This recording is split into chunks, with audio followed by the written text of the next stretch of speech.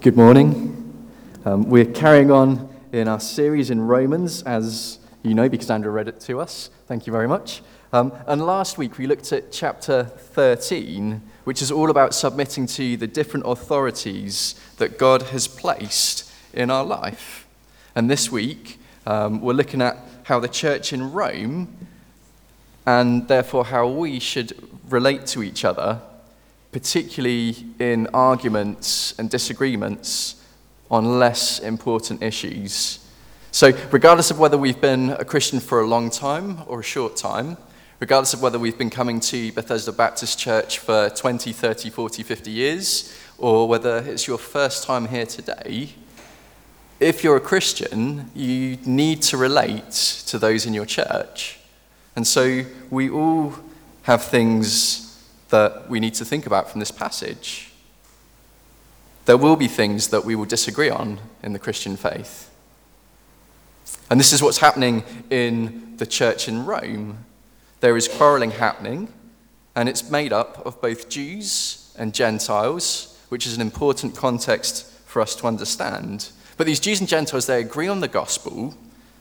They're not arguing about the gospel in any way, shape, or form, but they're quarreling about disputable matters, about secondary issues, or about matters of conscience.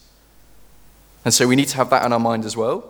And just as it was happening in Rome, I'm imagining at some point in the future it will happen here in this church, or in any church that you go to. I imagine there will be disagreements on secondary issues. So if or when that happens, we need to be prepared to know how to respond to one another and how to appropriately live with one another. I don't think any of us would want to fall out on purpose, which is good. And I think and I hope that all of us want to encourage each other in our walk with God. And so we need to think through this passage quite seriously. Paul brings up some very important points while he is talking to the church in Rome about their quarreling. And the first one is this: all of God's servants are accepted and will stand. All of God's servants are accepted and will stand. So this is based on verses 1 to 4. And if we look at verse 4, we see this. Who are you to judge someone else's servant? To their own master, servants stand or fall. And they will stand, for the Lord is able to make them stand. So God's servants stand. Why? Because the Lord Jesus is able to make them stand. And if we look at the end of verse 3, because God has accepted them. And this is true of all believers. God has accepted all believers, and he will make them stand. So let's take a closer look and see what is going on here. In this passage, we have two sets of people. We have those whose faith is weak and those whose faith is strong.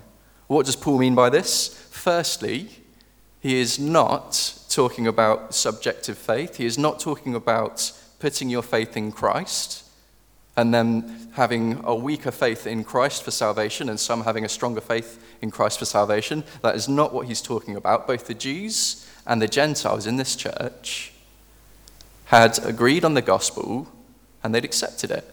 We're told that in the first 11 chapters of the book of Romans. Both the Jews and the Gentiles agreed on the gospel and are saved because of the gospel, are united because of the gospel. So when Paul is talking about the weaker and the stronger faith, he's talking about the understanding of the Christian faith, the teachings of the Christian faith, and then the implications as to how you live. So the weak in faith in this passage are people that perhaps haven't been taught so well, or they don't have as much knowledge on the doctrines of faith, and therefore on the matters of conscience, on secondary issues, they are living differently, and they're more likely to be the Jewish believers because of the issues that are being argued over and disputed in this church are to do with the dietary laws and the Sabbath and the holy days. The strong in faith are those who have been taught more of the word and have a greater understanding of it. And because they have a greater understanding of it, they understand a little bit more as how they can live in their Christian liberty and how it can be appropriate to be as a Christian. And in the church in Rome, this would have been more likely to be most of the Gentiles because they weren't brought up with the Old Testament Jewish laws. And so it might be easier for them to understand this. Again, I want to be clear, they're not arguing about gospel issues at all in any way, shape, or form. They all agree on the gospel, and it is the gospel that has saved them. All Christians accept the gospel, and all Christians are saved by the gospel. If anyone rejects the gospel, they're not a Christian. This is not what they're arguing about. So the strong and the weak in faith are both Christians. They're both sincere in the gospel. It's referring to disagreements on secondary issues, on matters of conscience, which we'll look to as we get to them. So in verse 1, which is written to the stronger believers, they are told to accept the one whose faith is weak without quarreling over disputable matters. So the one with more knowledge and more understanding of the Christian faith is to accept the weaker one. The one with less understanding, they're to welcome them. They're not to belittle them. They're not to make fun of them. And they're not to, look down on them and say, well, because you don't know as much as me, there's something wrong with you. None of those things are loving. We've already been told in Romans chapter 12, verse 9, love must be sincere. Romans chapter 12, verse 9, love must be sincere. The stronger brothers are to sincerely love and accept the weaker believers, not to quarrel or condemn them, but to allow the weaker in faith, those with less knowledge, the time to learn about the faith so that their understanding of the scriptures can grow. And it clearly says in verse 1, don't accept them just to argue with them on disputable matters. The ESV translates disputable matters to opinions. Don't argue over opinions. Don't make mountains out of molehills. Romans 14:17, which Andre will be looking at next week, but I'm going to skip ahead a little bit, points to the real issues. For the kingdom of God is not a matter of eating and drinking, but of righteousness, peace, and joy in the Holy Spirit. So in short, the kingdom of God is about the gospel. It's not about opinions or disputable matters. So accept the one that is weak in the understanding of the faith. Now, the first issue they are arguing over is food. So verse 2, one person's faith allows them to eat anything, but another whose faith is weak eats only vegetables. So the strong believers, those with more knowledge of the Christian teaching, they eat meat, they eat the vegetables, they eat whatever they like. But the weaker ones don't eat everything. The strong in faith, they're able to eat all things. They have a strong belief and a confidence that this is correct. All things means and includes everything, which is why it says all things, but in particular, the things that were once prohibited in the Old Testament food laws. For instance, bacon. And so they were happy to do that, and they were good in doing that. This church is made up of Jews and Gentiles. Some of the Jews were trying to hold on to some of the dietary laws, and the Gentiles were arguing and saying, well, no, it's no longer needed because it's fulfilled in Christ. It's not a requirement. We can eat what we like. So the stronger believer eats what they like because they know they are not under the law. The weaker believer is still eating according to the law, so they eat only vegetables. They avoid all the different types of meats and foods that were once regarded as prohibited or unclean. And these food laws, they can be found in Leviticus 11. I've heard various different reasons as to why these food laws were put in place, including things like, it was a healthier diet. But actually, I think the biggest reason for having these dietary laws, was to set the Jews apart. Which is why in chapter 11 of Leviticus, in the kind of the middle of what's going on, and when they're going through the description of the different foods that are acceptable and unacceptable, we have verses 44 and 45, which say, I am the Lord your God. Consecrate yourselves and be holy, because I am holy. Do not make yourselves unclean by any creature that moves along the ground. I am the Lord who brought you up out of Egypt to be your God. Therefore, be holy, because I am holy. So the issue was all about being holy, being set apart from the nations around them, which was a good and godly thing to do. But now we see in the New Testament that the ceremonial laws were fulfilled through Jesus. We no longer follow the dietary laws. We no longer follow the different ceremonies because they were all pointing to Jesus, who has fulfilled them. But the dietary restrictions, like I say, they were at once good. And it was the right thing to follow them, but now they are no longer needed. And we're told this explicitly in Acts chapter 10. Peter has a vision where there's clean and unclean animals, and he is told by God, well, take and eat. What was unclean I have made clean. So go ahead, eat it, it's fine. So the stronger believers, primarily the Gentiles, were never brought up having to follow this law. They were brought up as pagans in the Roman Empire, and they've become Christians.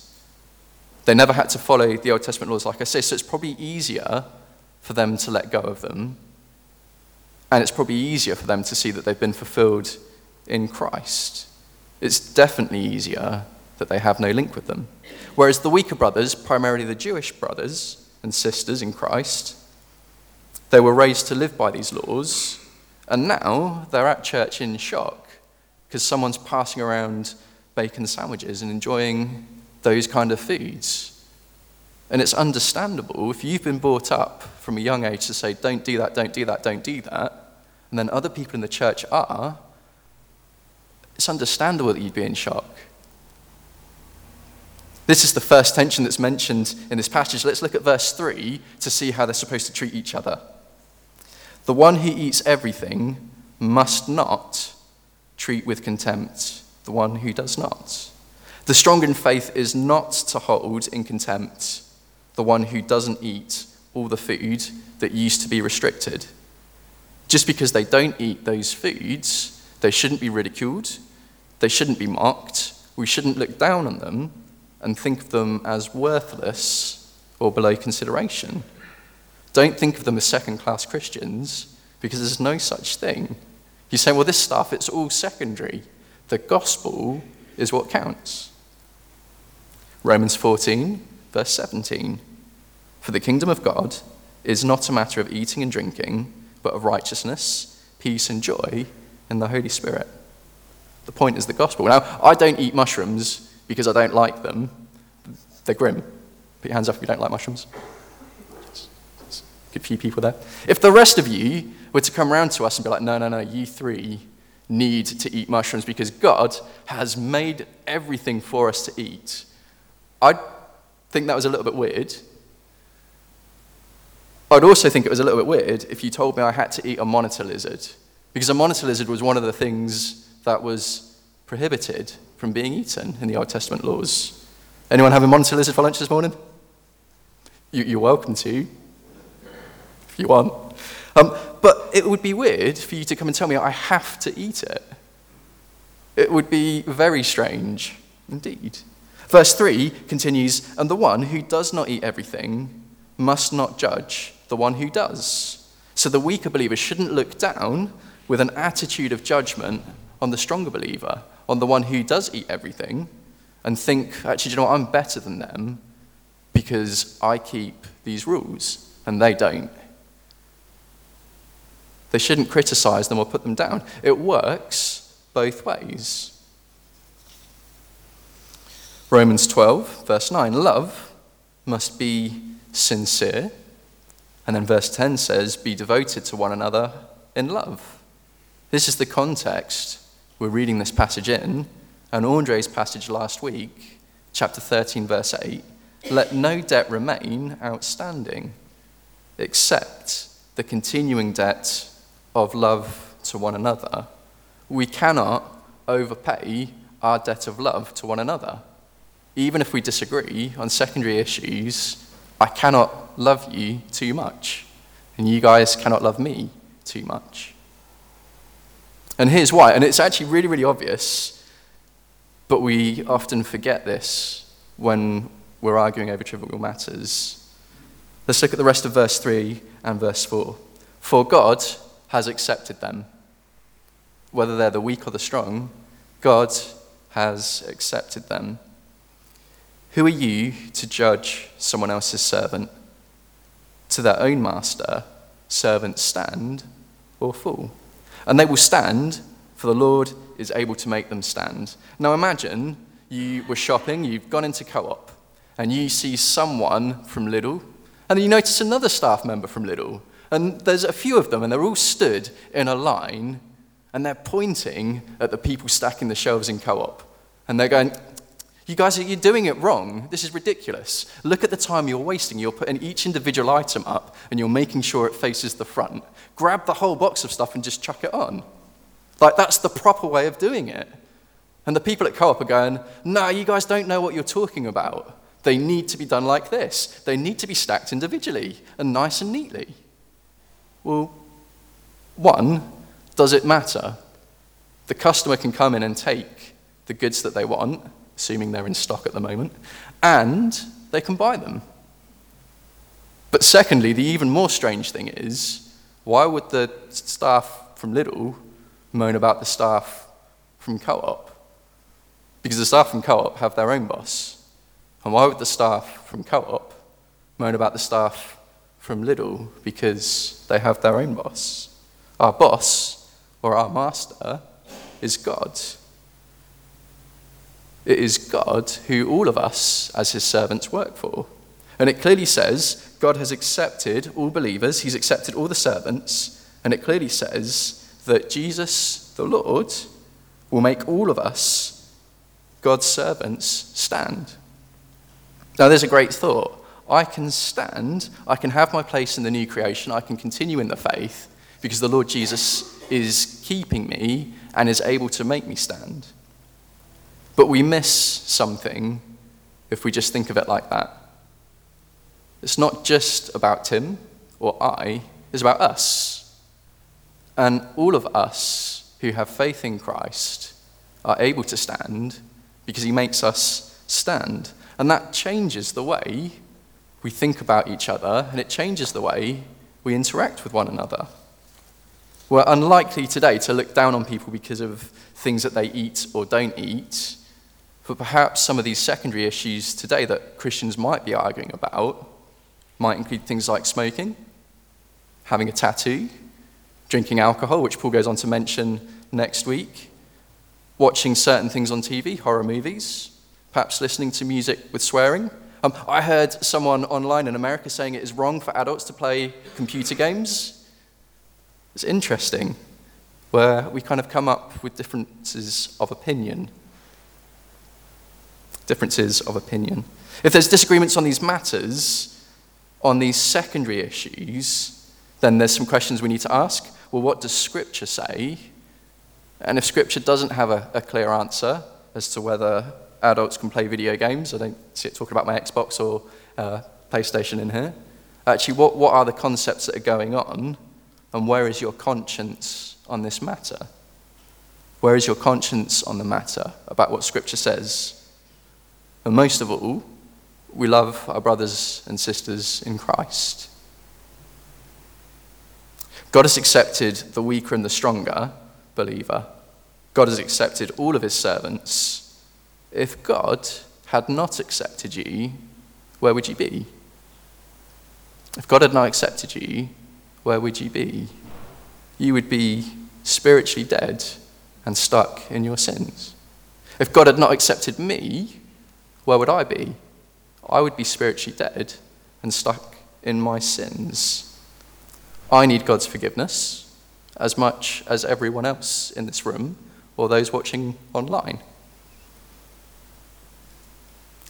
If at some point I don't accept one of you, I'm disobeying God, and I've forgotten his mercy. We're told to keep God's mercy in view in chapter 12, verse 1. The first 11 chapters of Romans is all about the gospel, and then we get to chapter 12, and we're told to keep God's mercy in view, and that applies for the rest of what we're looking at for the rest of the book of Romans. We need to accept all of God's servants because he accepts them, even if we disagree on minor points. We need to accept all of God's servants because the Lord Jesus makes us all stand, and we will all be in the new creation together. So number one, all of God's servants are accepted and stand. So let's not look down on one another with a judging spirit and arrogance. Let's not show contempt to one another in any minor disagreement. And the second point Paul goes on to consider in these secondary squabbles in the church is we live for the Lord. We live for the Lord. So we see this in verse 8. If we live for the Lord. It's almost like I've copy and pasted that. And if we die for the Lord. So whether we live or die, we belong to the Lord. So we live for the Lord. So we move on to a second disagreement, and perhaps this is a bit more of a contentious one amongst Christians today. And as we read these verses, we remember that actually these disagreements, they shouldn't be a deal breaker in our church fellowship. They shouldn't be a deal breaker in who we get on with in our church or who we accept in our church. We need to remember they aren't arguing over the gospel. They are all in agreement with the gospel. They're not arguing over someone being genuine in their faith. But it's about the knowledge that they have of their faith. And we need to remember none of us have perfect knowledge of the scriptures. All of us have potential to learn more. All of us should be learning more because all of us have potential to have misunderstandings and get things wrong. Verse 5, one person, the weak, considers one day more sacred than another, the strong, considers every day alike. So the second disputable matter in Rome is all about observance of the holy days, the festivals, and the Sabbath. The weak, who is lacking knowledge of the faith and comes from the Jewish background, was growing up and would have been told to observe these things. They would have been told from day one, you do all these different festivals, you take time off on the Sabbath, you rest, you don't work, because it is a day that is holy to the Lord. You don't do it, it's wrong. And so when they see their Gentile brothers and sisters not observing the Sabbath, again, it's easy to understand why they have a problem with this. We've been brought up told it was completely wrong to do that. And they're doing that. Who are they to do that? Of course they're going to be alarmed. And the strong in this context, those with the fuller knowledge about the holy days, including the Sabbath, are the Gentiles. And they're saying, well, this has been fulfilled by Jesus. And they've grown up as pagans in the Roman Empire and have become Christians. So they haven't had this drilled into them, perhaps the importance of what it once was. So they find it easier to let go of, or they find it easier to not have to worry about those things. Now, there could be a mixture of opinions in this room about the Sabbath. I don't know where everyone stands on this. I remember when I was younger, the shops on Sunday were closed. For some of us who are younger than me, they might never remember that. But for me, I remember the shops were closed because it was the day of rest. And that is what our culture was used to. Obviously, that's changed these days. Some of you may have been brought up to observe the Sabbath. And this could mean that you don't shop on a Sunday. It might mean that you don't eat out on a Sunday or do other different activities. Some of you might not have been brought up to observe the Sabbath, which means you might not have a problem with going into the shops on a Sunday. You might not have a problem eating in a restaurant on a Sunday, or other things like that. Some of you may have changed your mind over time either way.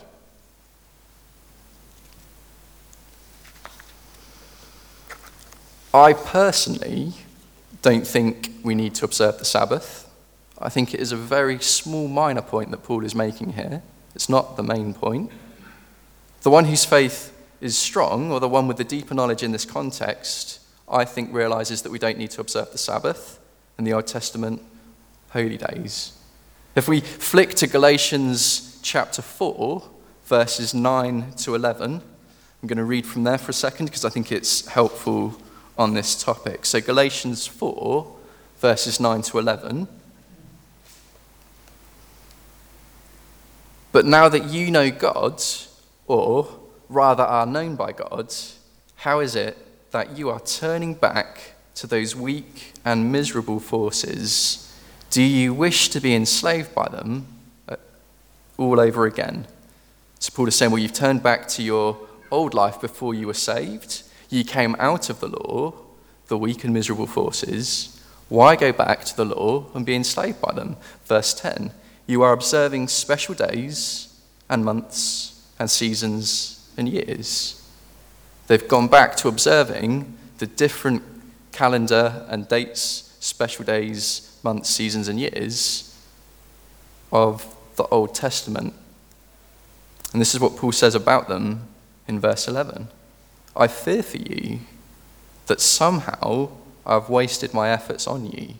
Paul is saying, those in Galatia, you're acting under legalism now. It doesn't sanctify you, this legalism. It doesn't make you grow in your walk with God. If anything, it hinders. Have you forgotten the gospel? Why are you letting the Judaizers persuade you to go back to the law instead of trusting the grace of the gospel? That's what's going on in Galatians. If we go to Colossians chapter 2, verse 16 and 17, we're also talking about this issue. So Galatians chapter 2, verse 16 and 17, therefore, do not let anyone judge you by what you eat or drink, with regard to a religious festival, a new moon celebration, or a Sabbath day. These are a shadow of the things that were to come. The reality, however, is found in Christ. The reality, however, is found in Christ. In the context of Colossians, it's saying, well, your faith has been completed by the gospel. Your faith is completed by trusting in Jesus. You don't grow spiritually any other way. You continue to trust in Jesus, and that's what you do. You don't need to have a special diet. You don't need to follow any religious festivals, new moon celebrations. You don't need to follow the Sabbath. Don't let anyone look down on you and tell you that you're a second-class Christian because you don't observe those things.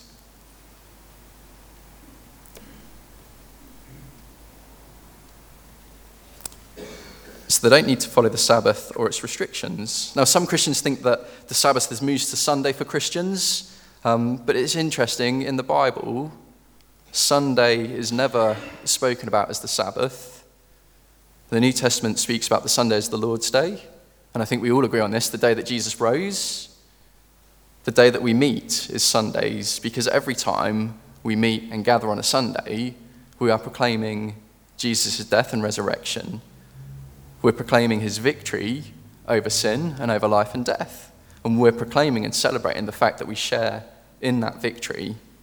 We're proclaiming that he has entered the eternal Sabbath that Jesus has entered into in Hebrews chapter 4, which is the new creation of heaven, and we're proclaiming that we are also going there.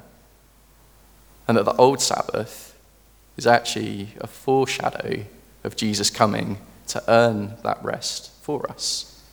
Now, if another Christian does choose to observe the Sabbath here, actually, I don't think that's necessarily wrong.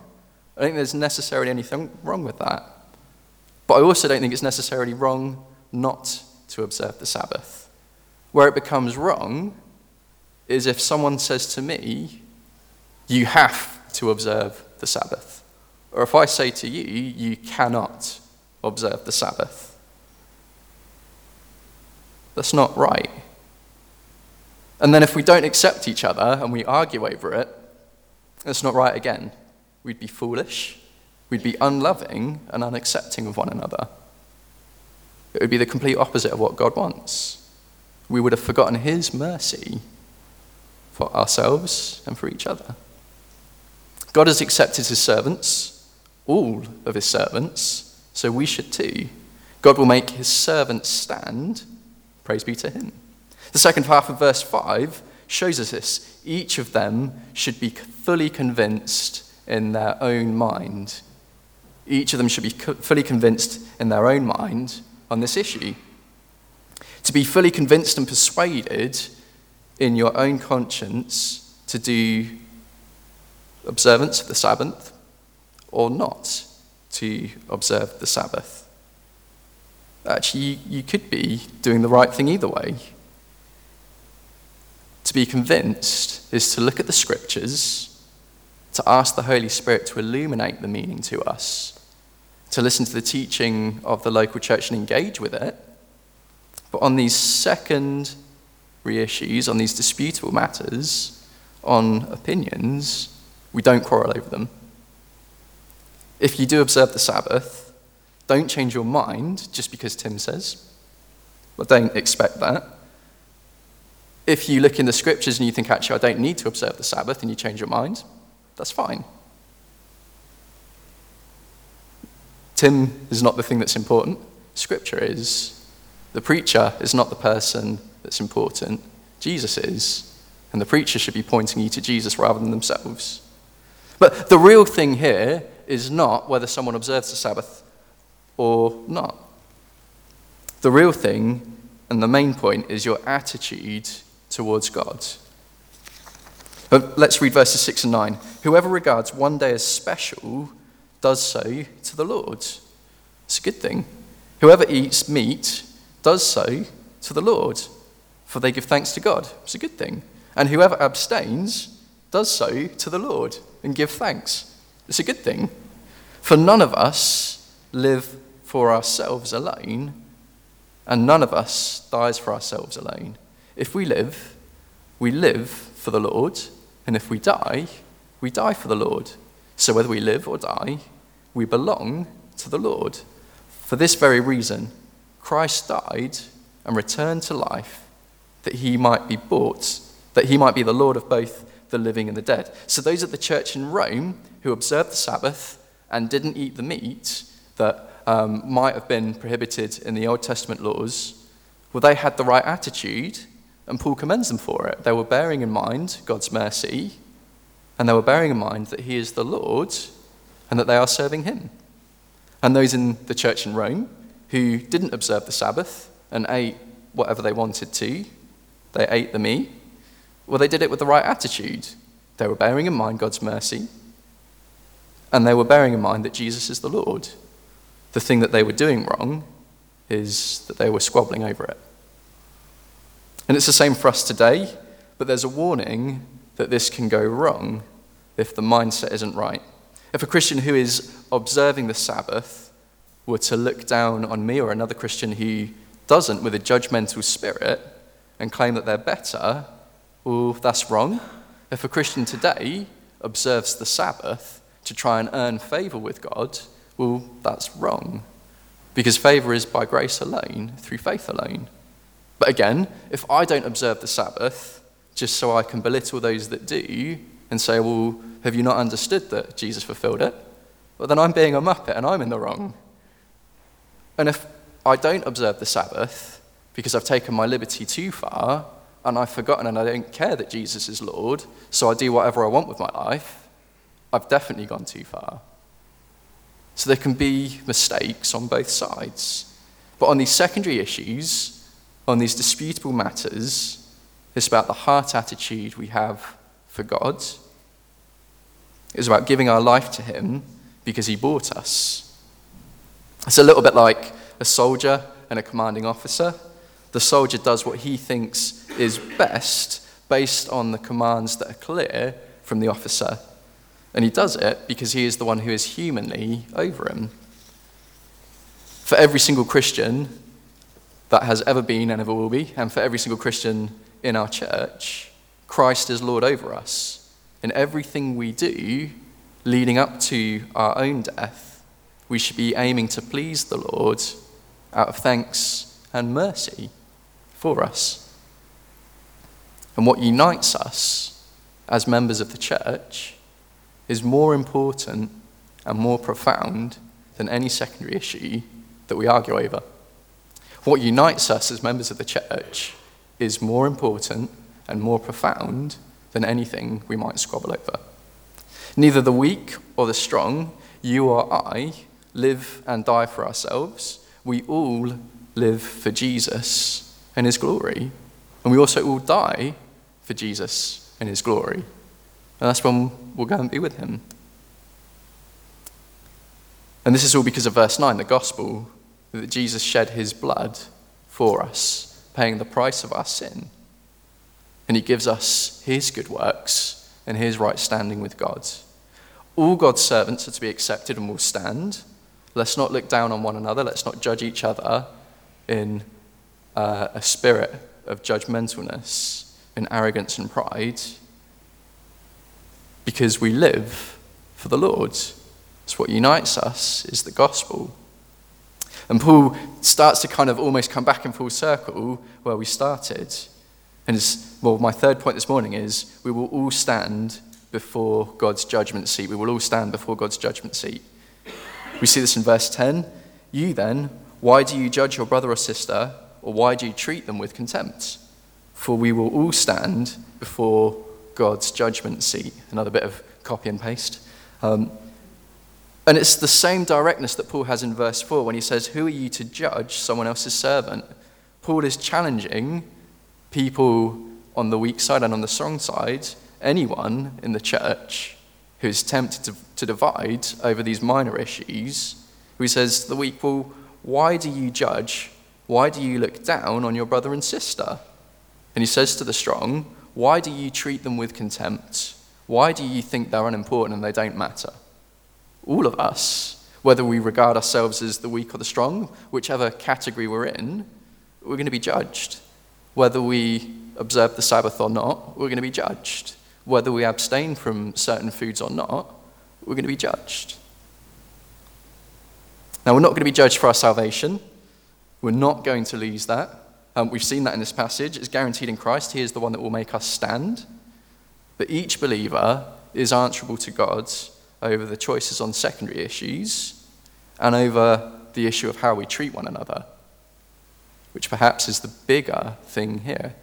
How do we treat one another, and what are our motives for deciding on the secondary issues? So let's not try and be the judge over these things when we don't need to be, because that is God's role. It's interesting, in verse 11, Paul quotes from Isaiah chapter 45, verse 23. You might want to flick to it, because when we see a quote from the Old Testament, it's important to understand some of the context of what's going on, because they don't just quote it because it sounds nice. They quote it because it has a particular meaning for what is going on. And it's interesting, what we see in this Old Testament context is it is surrounded with affirmations of God's sovereignty, the fact that he rules and is over everything and is in charge of everything, and therefore he is the right one to judge. Chapter 45, verse 22, I am God, there is no other. Chapter 45, verse 24, in the Lord alone are righteousness and strength. And it's before this sovereign God, before the sovereign Lord, that we will have to give an account. Whether we're right or wrong in what we choose to do, ultimately is a matter between ourselves and God when it comes to secondary issues, when it comes to minor issues. There is a place for us rebuking one another with Scripture lovingly. There is a place for church discipline, but it's not on these minor issues. It's not on these secondary things. It's not on matters of opinion.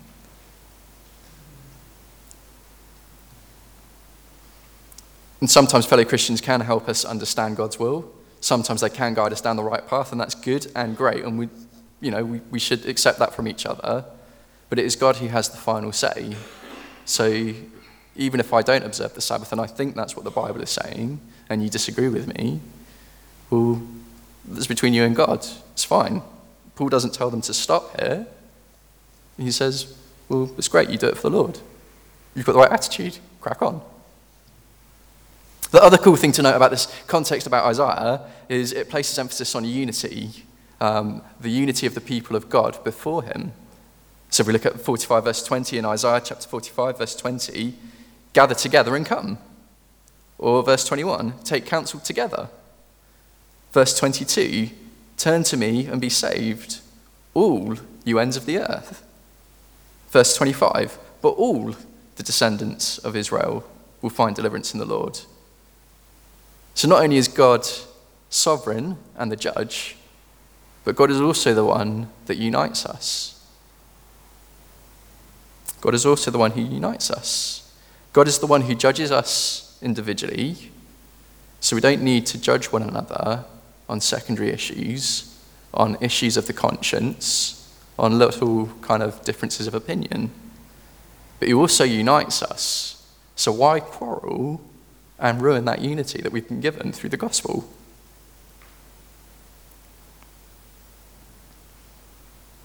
Now the next time, presuming there will be a next time because we're all people, we disagree on something in this church that's secondary.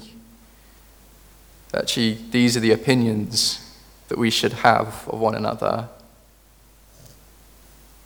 This is the way that we should act.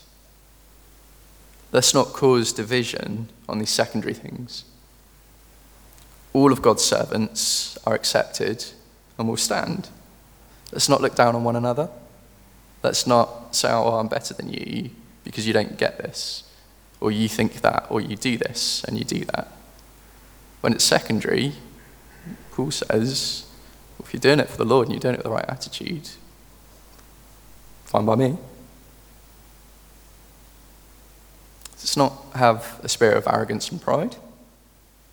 Let's not show contempt for one another in these disputable matters, because we live for the Lord. He's the one that bought us in his death and resurrection. We all stand before God's judgment. We all stand before his judgment seat. We don't need to take his place in that. It's also him who gathers us and unites us. And he does that in the new creation, but that has started now as he works in us. So let's bear that in mind as we continue to be a church together, as we continue to worship the Lord. Let's pray. Father, thank you for your words. Thank you that it is worth more than gold. Thank you that it does speak to us, is relevant to us today. Lord, I pray that you would help us to have the word in its right place in our lives. I pray that you would help us to grapple with your word, to understand it more.